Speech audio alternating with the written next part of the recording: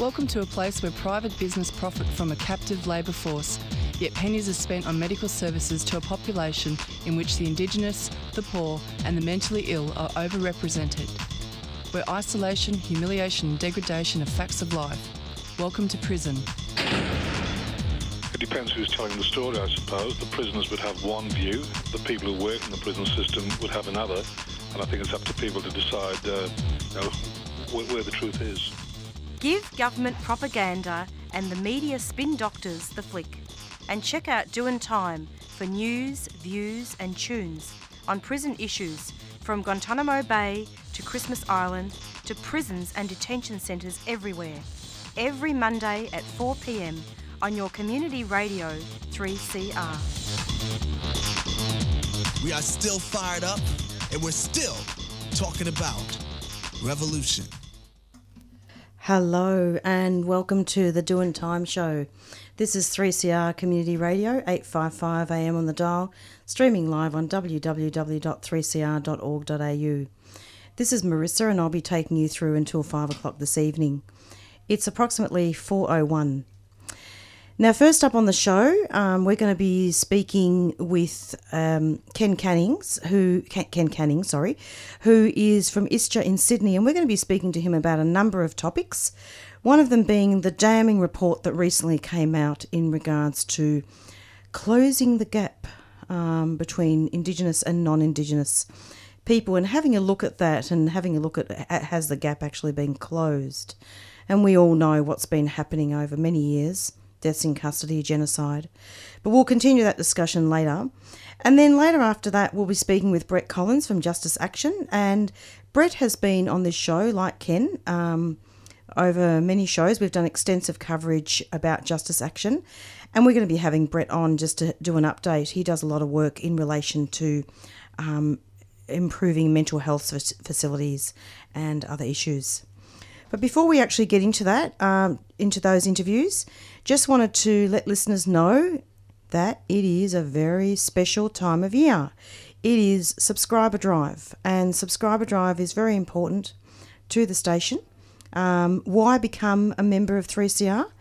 And I just want to talk a little bit about the subscription. It buys a piece of independent media, shows your support for your favourite show, gives you the right to be involved in the democratic processes at the 3CR, including how the station is run each year by voting at the AGM, how to pay. The price is $35 for unwaged, $75 fully waged and $150 solidarity. And you can go online, go to www.3cr.org.au and pay with credit card. Direct deposit, you can always ring 3CR and get your the bank details for that. Or you can call 3CR on 9419 8377. It'll be great if you could call and subscribe today. If you find our show interesting and you want to actually subscribe during our show today, or indeed any other day during this week. So, or you can post a cheque money order made out to 3CR, PO Box 1277, Collingwood 3076. Or you can just drop in and pay it. And there's so many benefits to subscribing. So pretty soon we're going to be speaking with Ken Canning from ISJA in regards to a variety of issues, in regards to, in particular, an Aboriginal man who died at Waterloo whilst being arrested by police. But we'll have a look at that in a sec. In the meantime, I'm just going to go into an announcement while we wait for Ken.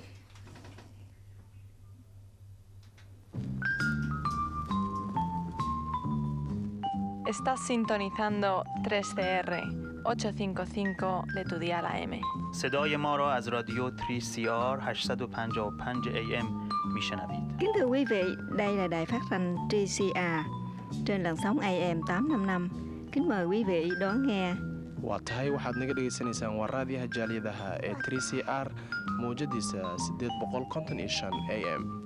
Each week, 3CR broadcasts over 130 programs in 25 languages, supporting communities and viewpoints that you just don't hear about anywhere else. Subscribe to your award-winning multilingual community radio station, 3CR, and help keep these voices on the airwaves. call the station on 94198377. The number is again 94198377.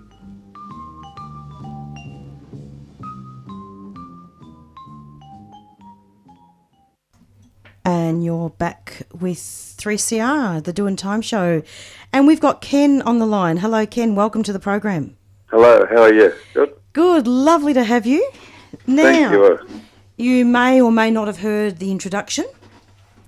No, I probably didn't. That's okay. I had phone troubles. I was about to run up around the corner to take the call. Yeah, that's what happened last time. Ken, it's really lovely to have you. I always enjoy your company because we talk about so many things. And I spoke on air today and I just explained that we were going to be talking about closing the gap, the damning report that recently came out about so-called closing the gap between Indigenous and non-Indigenous people.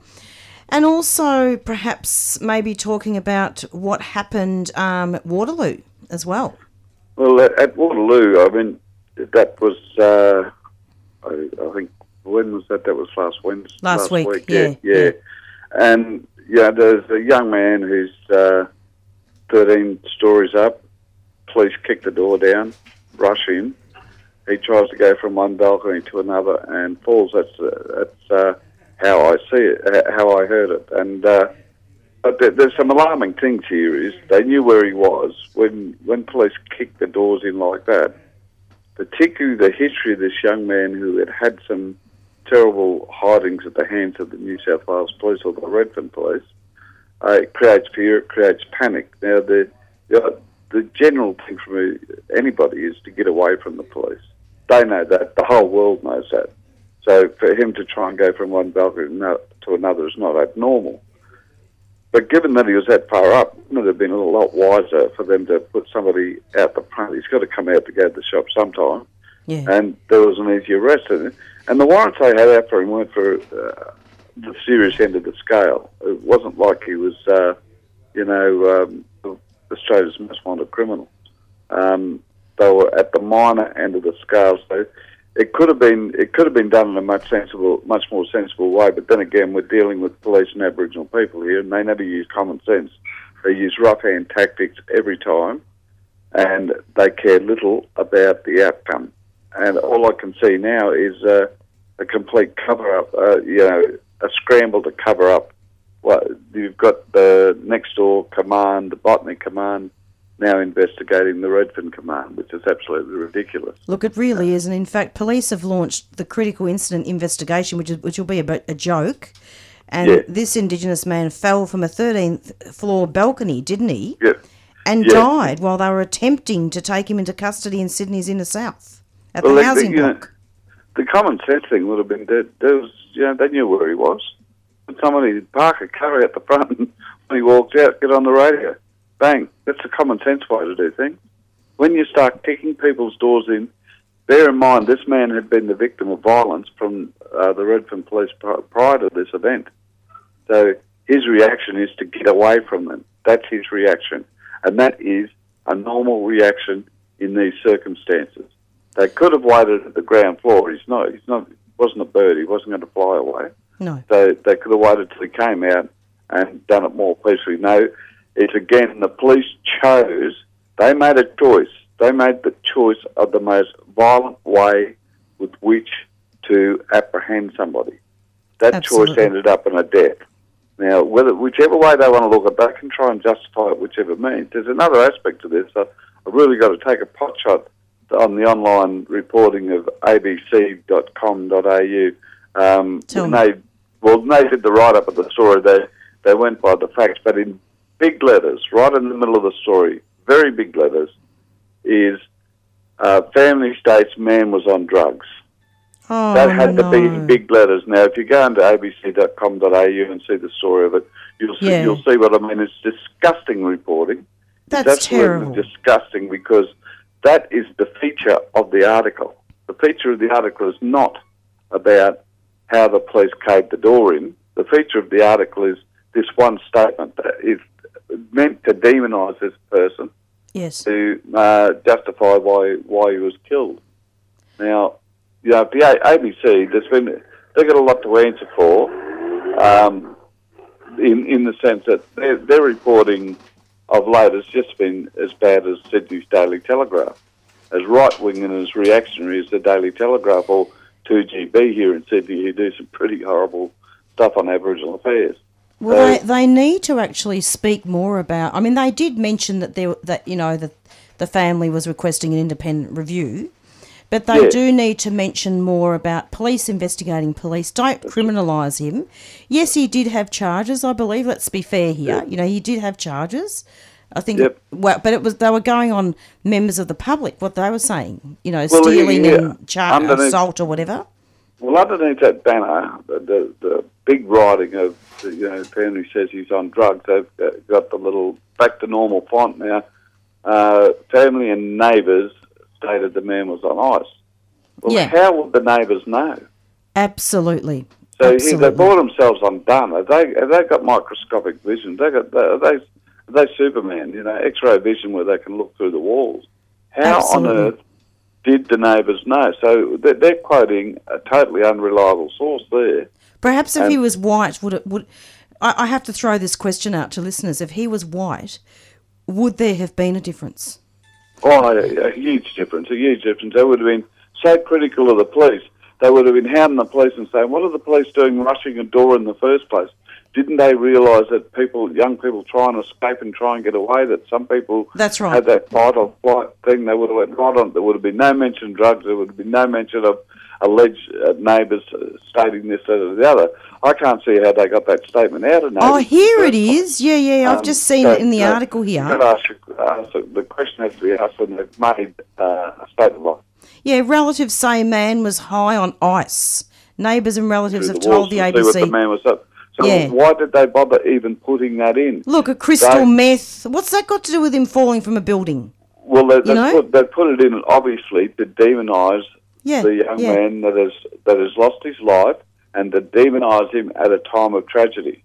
And it's an example of reporting to justify over-policing and violent type police action. Absolutely.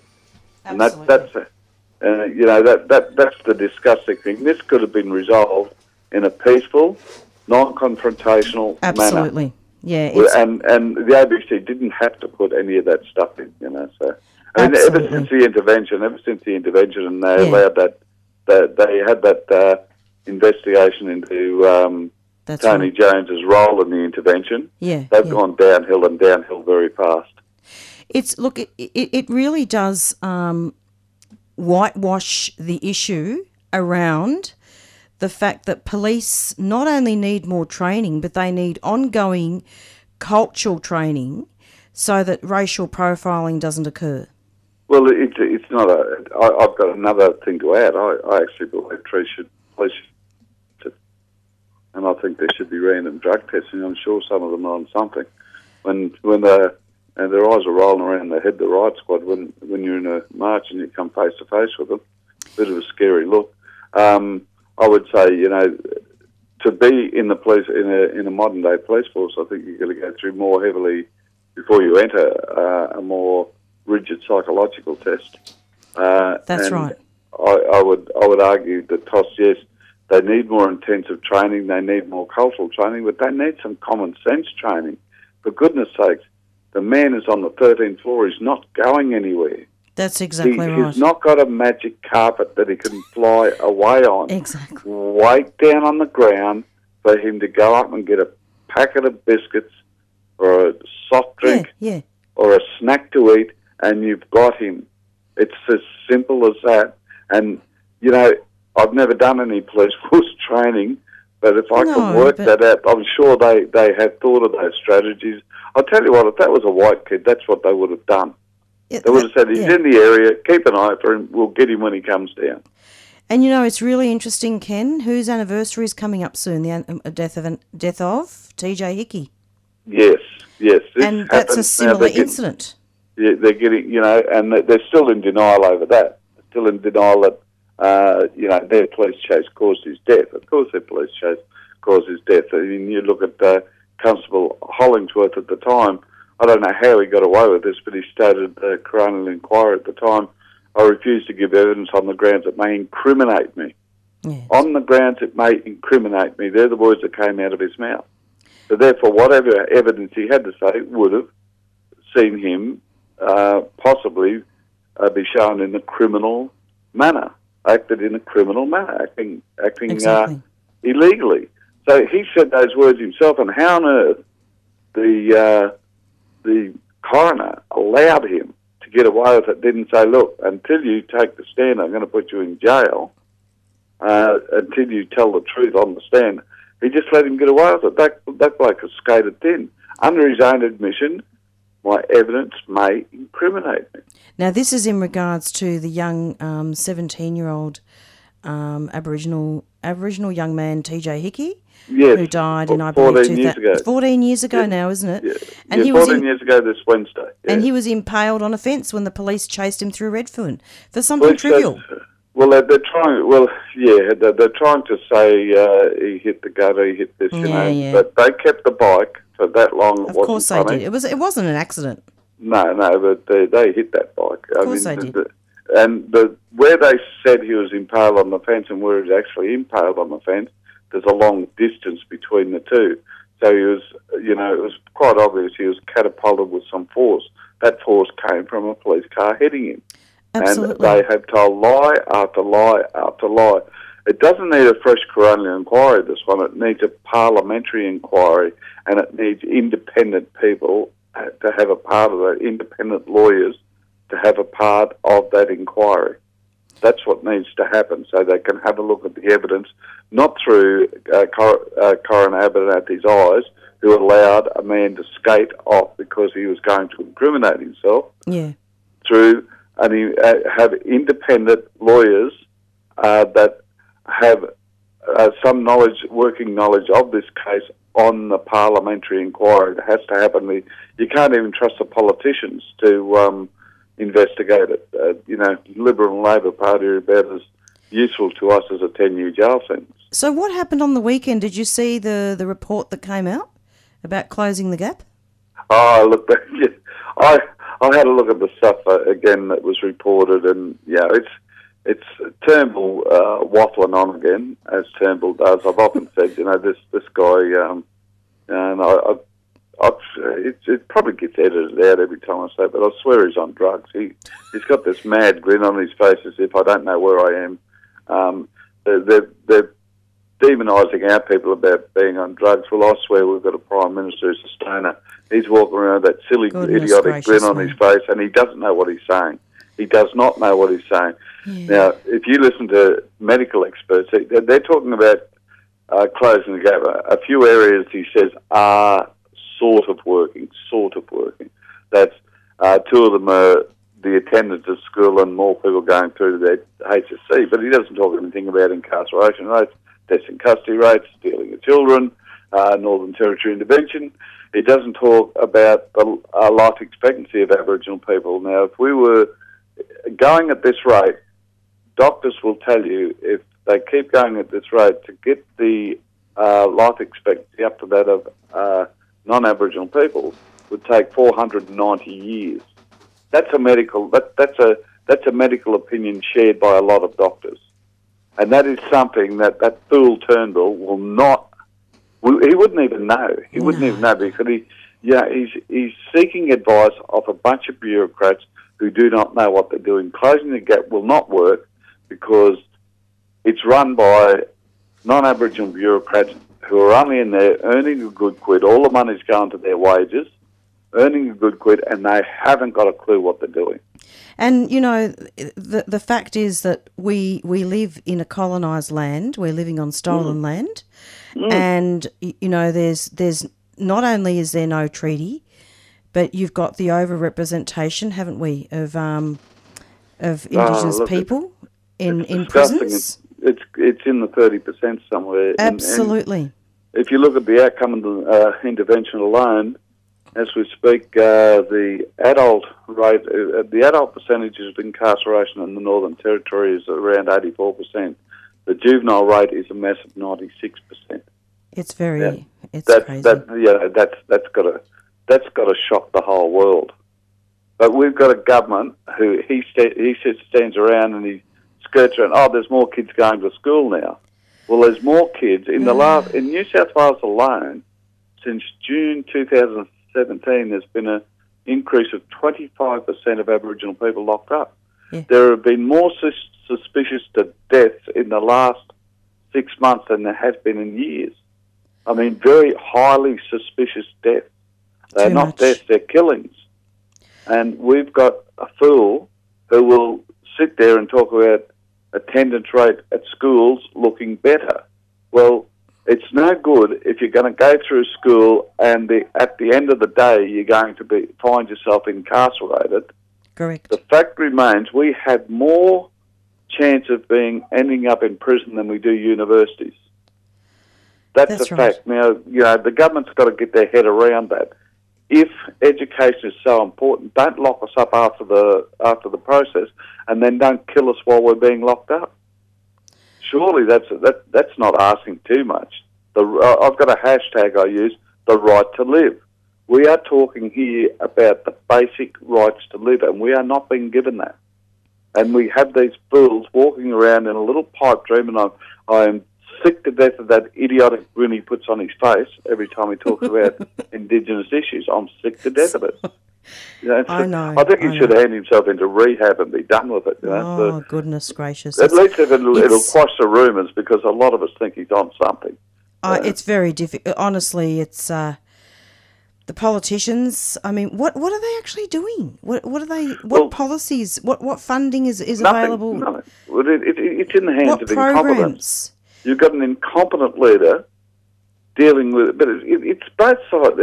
In Aboriginal affairs, it's both sides of the politics. It's ALP and Liberal Party, LNP. I'm tired of, there's some Aboriginal people around that are, I hear them saying, when ALP gets in, this will change. Well, excuse me, it was ALP extended the intervention by 10 years.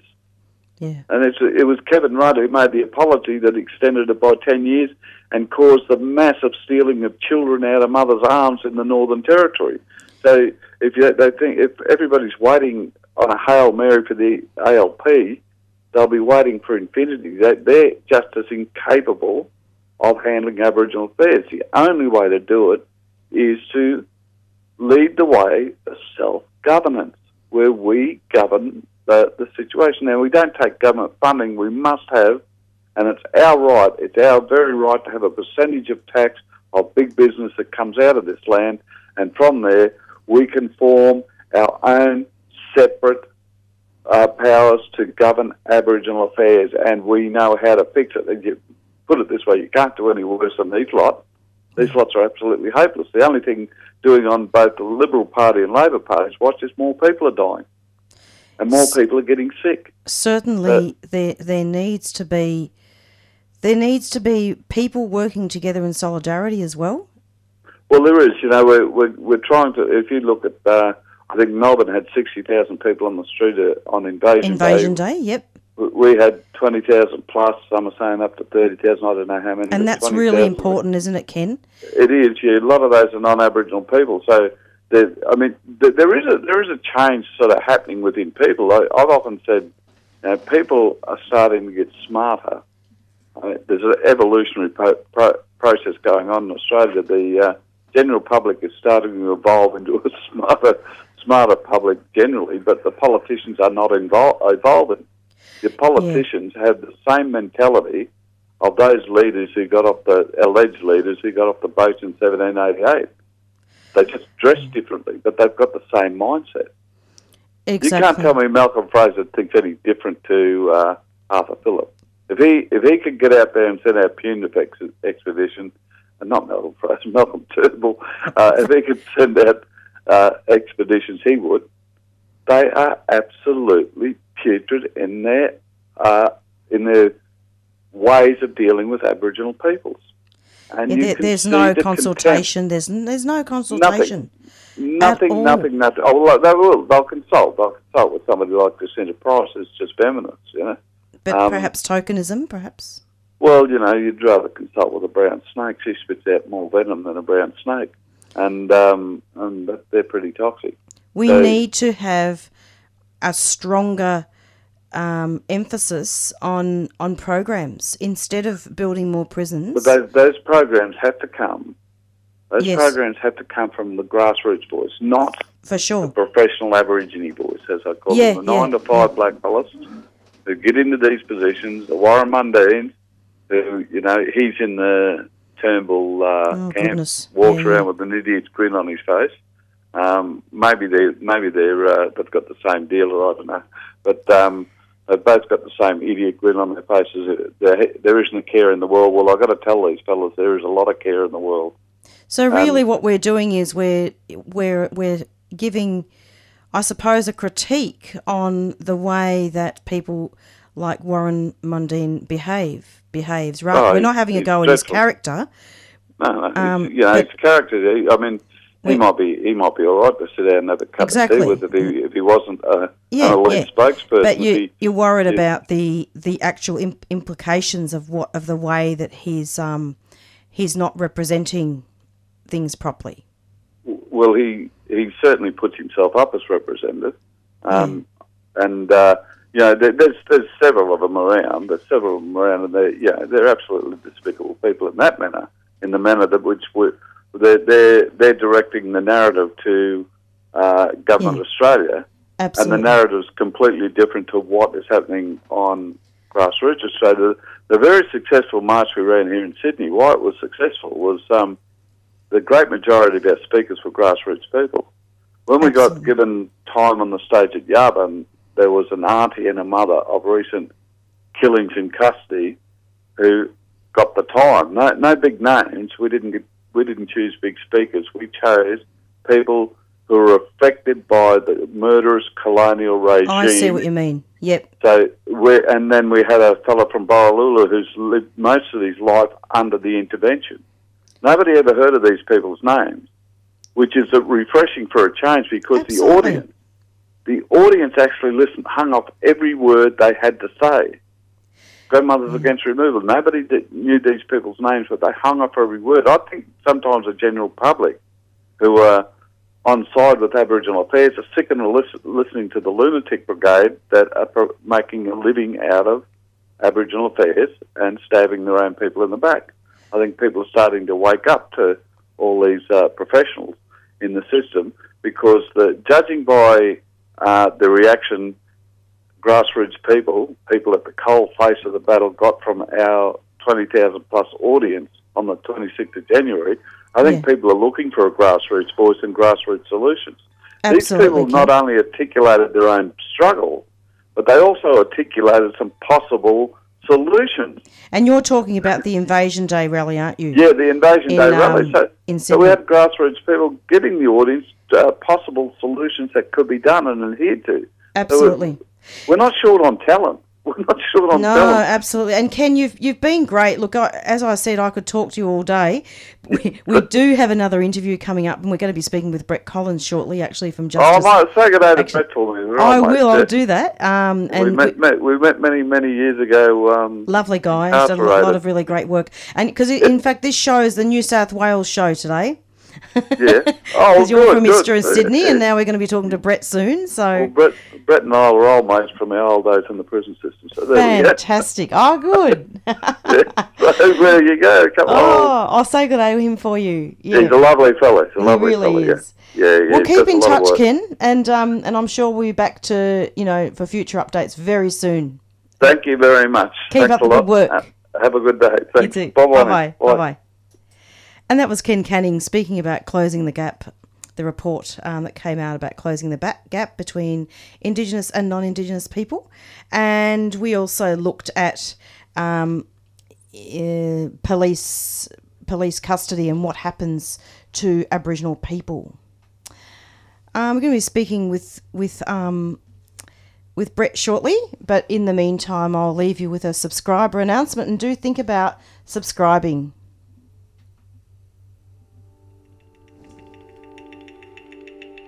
Arms around you. And you're back with the Doing Time show, and we're going to be speaking with Brett Collins pretty soon with Justice Action. But first of all, just wanted to make an announcement that was a song about Elijah, who is an Aboriginal young man who died at the hands of a very, very unfair, tragic death. And the person, I don't think even had any jail time, or may have, and not enough. But I'll talk about that some other time, because we do need to do more coverage about that. It's a number of Aboriginal musicians did that made that song, and it's quite amazing. It's approximately 4:34, and this is Marissa solo in the studio. Hello, Brett. Welcome to the program. Hello, Marissa. It's lovely to have you, Brett. Yeah, it's lovely to be there. It's great. First time of the year. It is, and excellent. Absolutely. Summer programming's over, and this is actually our subscriber drive. We're actually trying to have people in Victoria subscribe to 3CR. Okay, look, it makes so much sense. I mean, you obviously are doing things that otherwise wouldn't happen, so it's so important to have people putting their hands up and saying we want to support it, and Absolutely. that's a good thing for sure. Absolutely. Yes. So, Brett, I'm wondering what's happening with Justice Action. What are some of the things that you're doing? I wanted to invite you back just to do a bit of an update.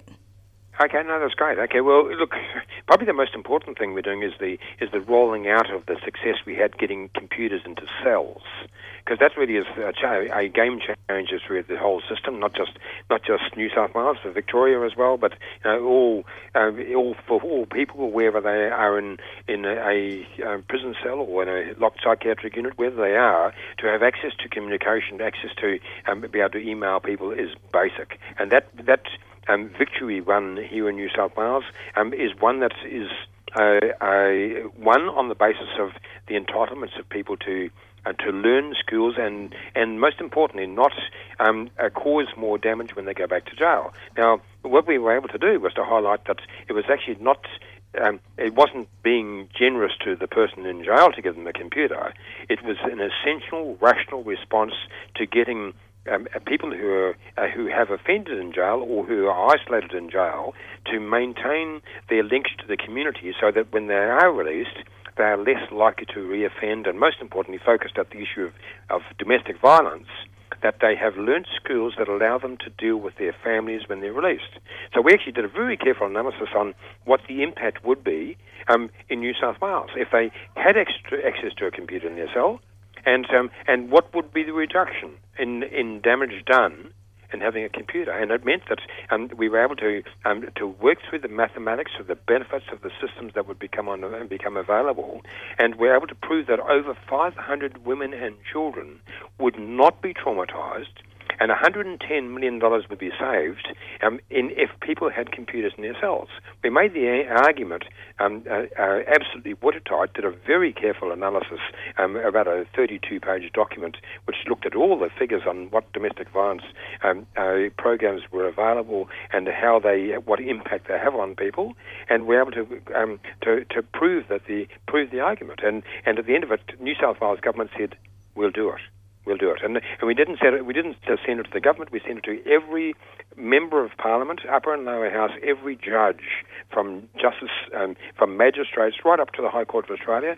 To each person separately addressed a letter, but not from us, from a letter from the former Attorney General John Dowd here in New South Wales, and supported by Elizabeth Evatt, who was formerly the Chief Justice of the Family Court. So very significant people who supported the argument, and we were then able to say, if you don't supply computers in cells, the cost will be much greater to the community, and it's not a question of just being mamby-pamby to prisoners. It's just making sure that that the services are available, prevent them from reoffending, and we won it. Yeah, so we've spent the last probably 3 weeks, maybe 4 weeks, telling everyone, going to every state and territory. So in Victoria, for example, we've made a contact with the Minister for Corrections, the Premier as well, opposite spokesperson Greens, and the Commissioner in every state and territory in Australia, and run that argument out. So and then we'll follow up with some sort of feedback from each of the jurisdictions. But it's being taken very seriously, and New South Wales has now nailed its flag to the mast, and will bring in computers themselves. We know it's being phased in step by step in different areas. So that's our major campaign, and we're really, really proud of that success. That's fantastic, and I know. Look, it's good that we do have to plug this issue over and over again on this show, Brett, because it's not actually stated on television. It's not in any of the media outlets. Well, look, the nice thing about this is that when people inside prison understand that there's an argument to say that it's much better for them to have it, not just for their good, but for the good of everyone, then they all start feeling ready to receive their computer. So not only do you get a computer, you get access to education services. You can do courses inside your cell. And counselling. Instead of waiting for an education teacher that doesn't turn up, then you have a chance to do that. You also have a chance not only to learn new skills when it comes to knowing yourself better, but you can deal with things like if you've got drug and alcohol problems and things like that. You can have an outside service provider who you trust, and who will be there for you when you get out as well, and link up to you. You can have emails like in the ACT. Every week, 22,000 emails go in and out of that small jail. 440 prisoners in the ACT prison, and every week 22,000 go in and out. So that's something that doesn't happen anywhere else in Australia, and we think actually nowhere else in the world. All right, so we're right on the edge of change, and we're just making sure we push it really hard. But that's one of the things we're doing. But then there's all the other stuff. There's been an effort here in New South Wales to build dormitory prisons. Dormitory prisons, where you've got 25 maximum security prisons sitting together, with only a metre and a half barrier between, metre and a half high barrier between yourself and the person next door to you, who you don't know. And then you've got and 2 meters, 2 meters wide, 3 meters long is the size of the cubicles.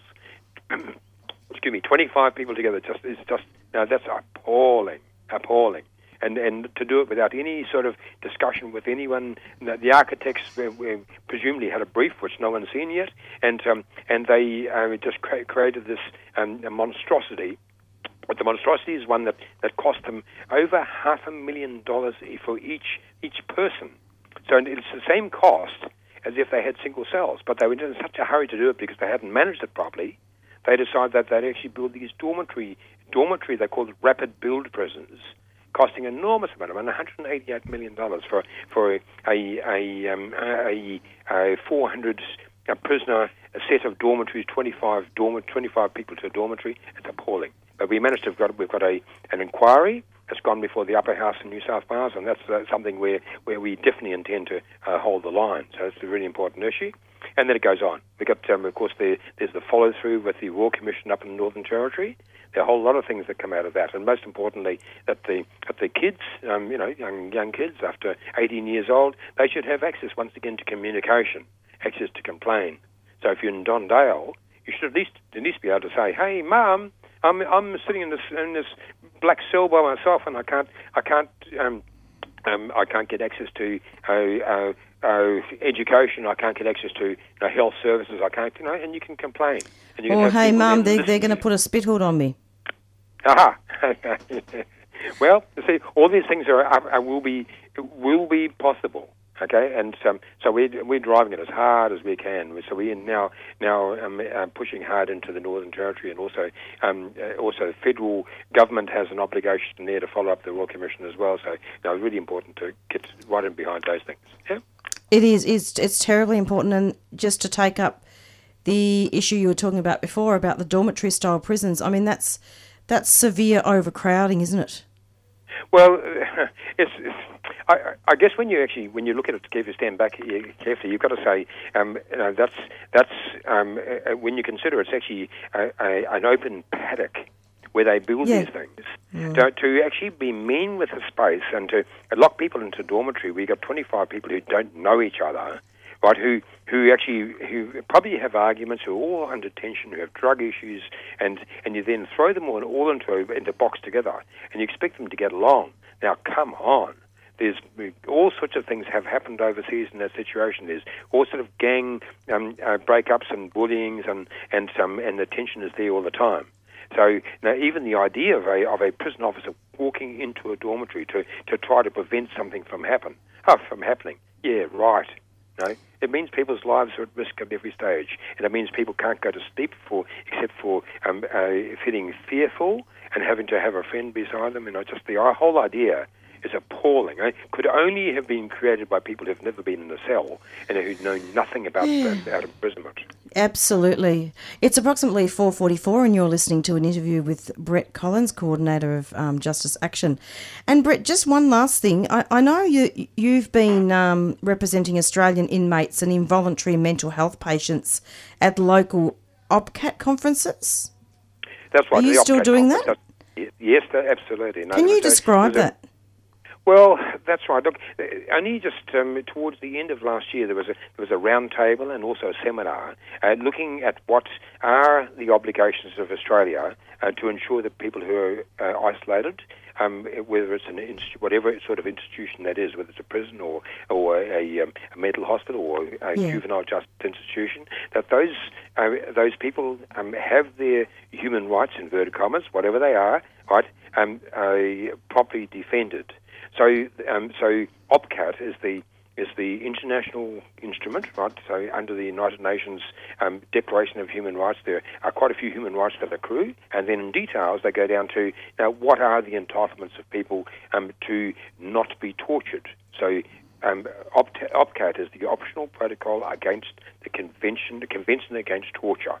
So, and torture is many things. Torture doesn't have to be taking out your fingernails or poking out your eyes. Torture can be removing your dignity and humanity. Right, so, and that means a lot of stuff. And obviously, the situation up in Dondale with the young kid who was sitting in a chair strapped down with a hood over his face, that was definitely torture, according to the Act.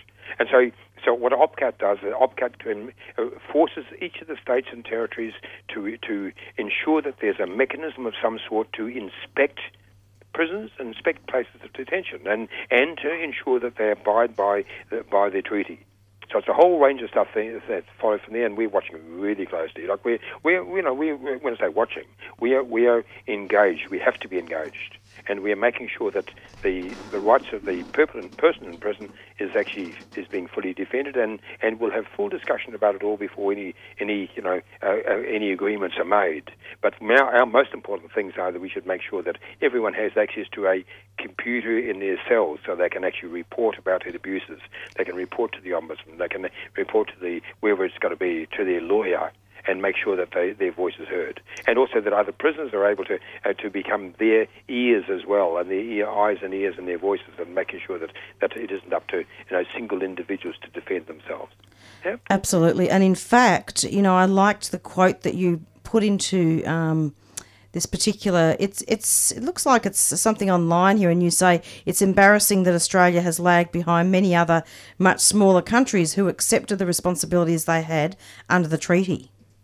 Well, that's right. Look, Australia has been years behind accepting its obligations under OPCAT. And so the idea of what they call the National Preventative Mechanism is something that has been adopted by a whole range of other countries. Like New Zealand is way ahead of us. Absolutely. And the obligations are clear. They have to open up and to be examinable, and for people to put in complaints and have them listened to and respectfully, and the rights to appeal and all those sort of things come out of it. They don't do it. There's no treaty here. No, that's right. Well, the Attorney General, George Brandis, was totally embarrassed about what had happened up in Dondale.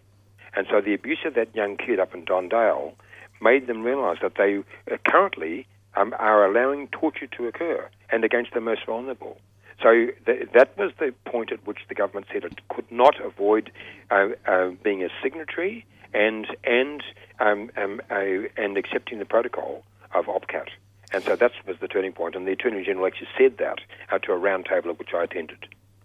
Well, that's all the more reason, actually, for listeners to subscribe to 3CR, because of the fact that the Doin' Time show actually reported on the mistreatment of youth detainees at Dondale at the end of 2014, 2015. And those incidents at that facility didn't gain national attention until mid-2016. Wow, doesn't that say everything? What does that say, Brett?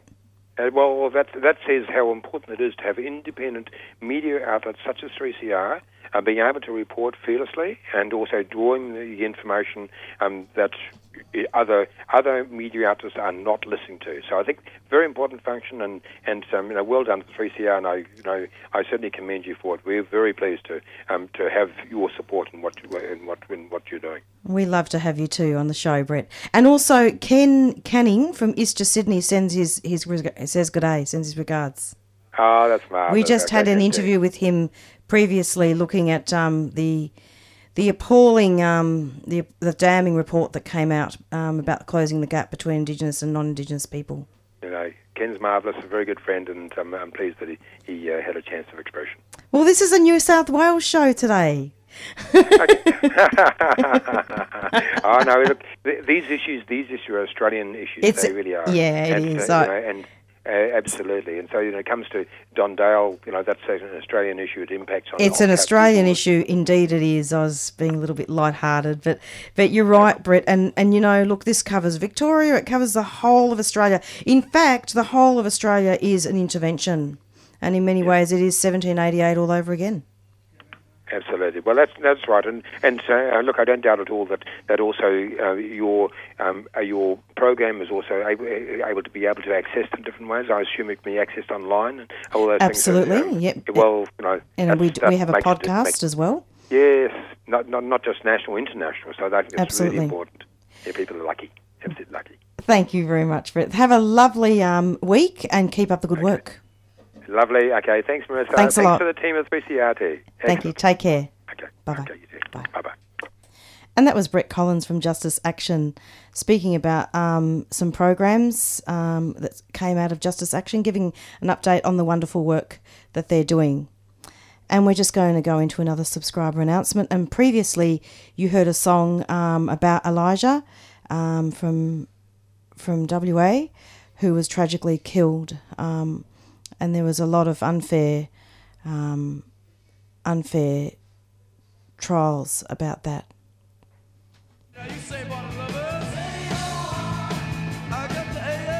3CR, the perfect companion in your car on your road trip. You can stream radio Anywhere. straight into your car. Straight in. Like 3CR gets streamed straight into your car, keeping you company.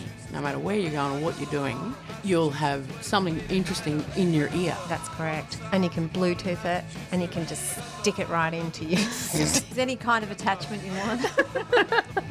To subscribe to 3CR, unwaged is $35. Yes. Waged? 75. And solidarity? $150. $150. That's pretty reasonable to help keep 3CR on air. Call 3CR 9419 8377 and subscribe. Subscribe today. Subscribe now. When I'm on a road trip, I want to take 3CR with me and listen to rock and roll.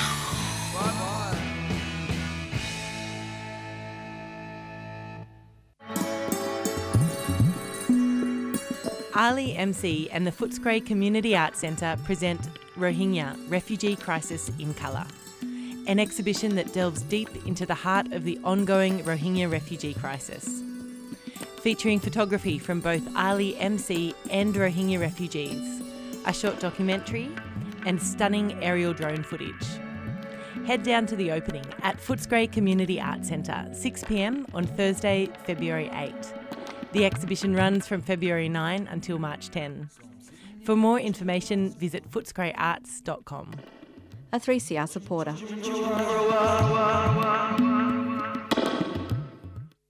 We will not negotiate with minor state of title government or anyone on our culture, on our land. You know, if people say, oh, you're going to finish up with nothing, well then so be it. But at least our hearts will tell us that we did not sell out our country and our culture and heritage for a few scungy dollars. Subscribe to 3CR so that your dollars support Indigenous voices and the struggle for land justice. For Aboriginal people, the greatest grief of all is seeing the country destroyed. And somewhere along the line, we have to realise that we don't actually have the right to do that, that nothing we've ever done has given us the right to do that. Now, you know where I stand on this, because I'm so simple-minded. I think we've just got to admit that this is an Aboriginal country. Just do it.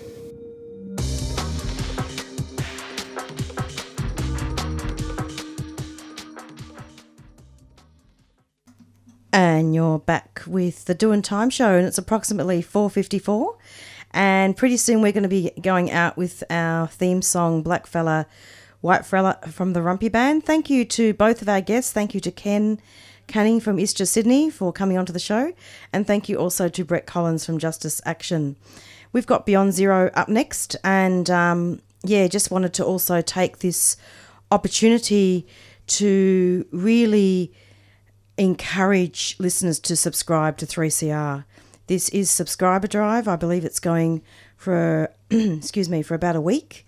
And it is really important to subscribe, by an independent piece of media. And you might very well ask, why become a member of 3CR? Because it shows support for your favourite show. It gives you the right to be involved in the democratic processes at the 3CR, including how the station is run each year by voting at the AGM. And I'll just give you a little bit of a summary, because we're running out of time, about how to pay. First of all, I'll give you the prices. The price is $35 for unwaged, $75 fully waged, and $150 solidarity. And you can subscribe online, www.3cr.org.au/subscribe, and pay with your PayPal or credit card account, or direct deposit. And you can write your name in the reference field and give 3CR a call if you want to do a direct transfer. Or you can call now, 039419 8377 during business hours and do a credit card payment only.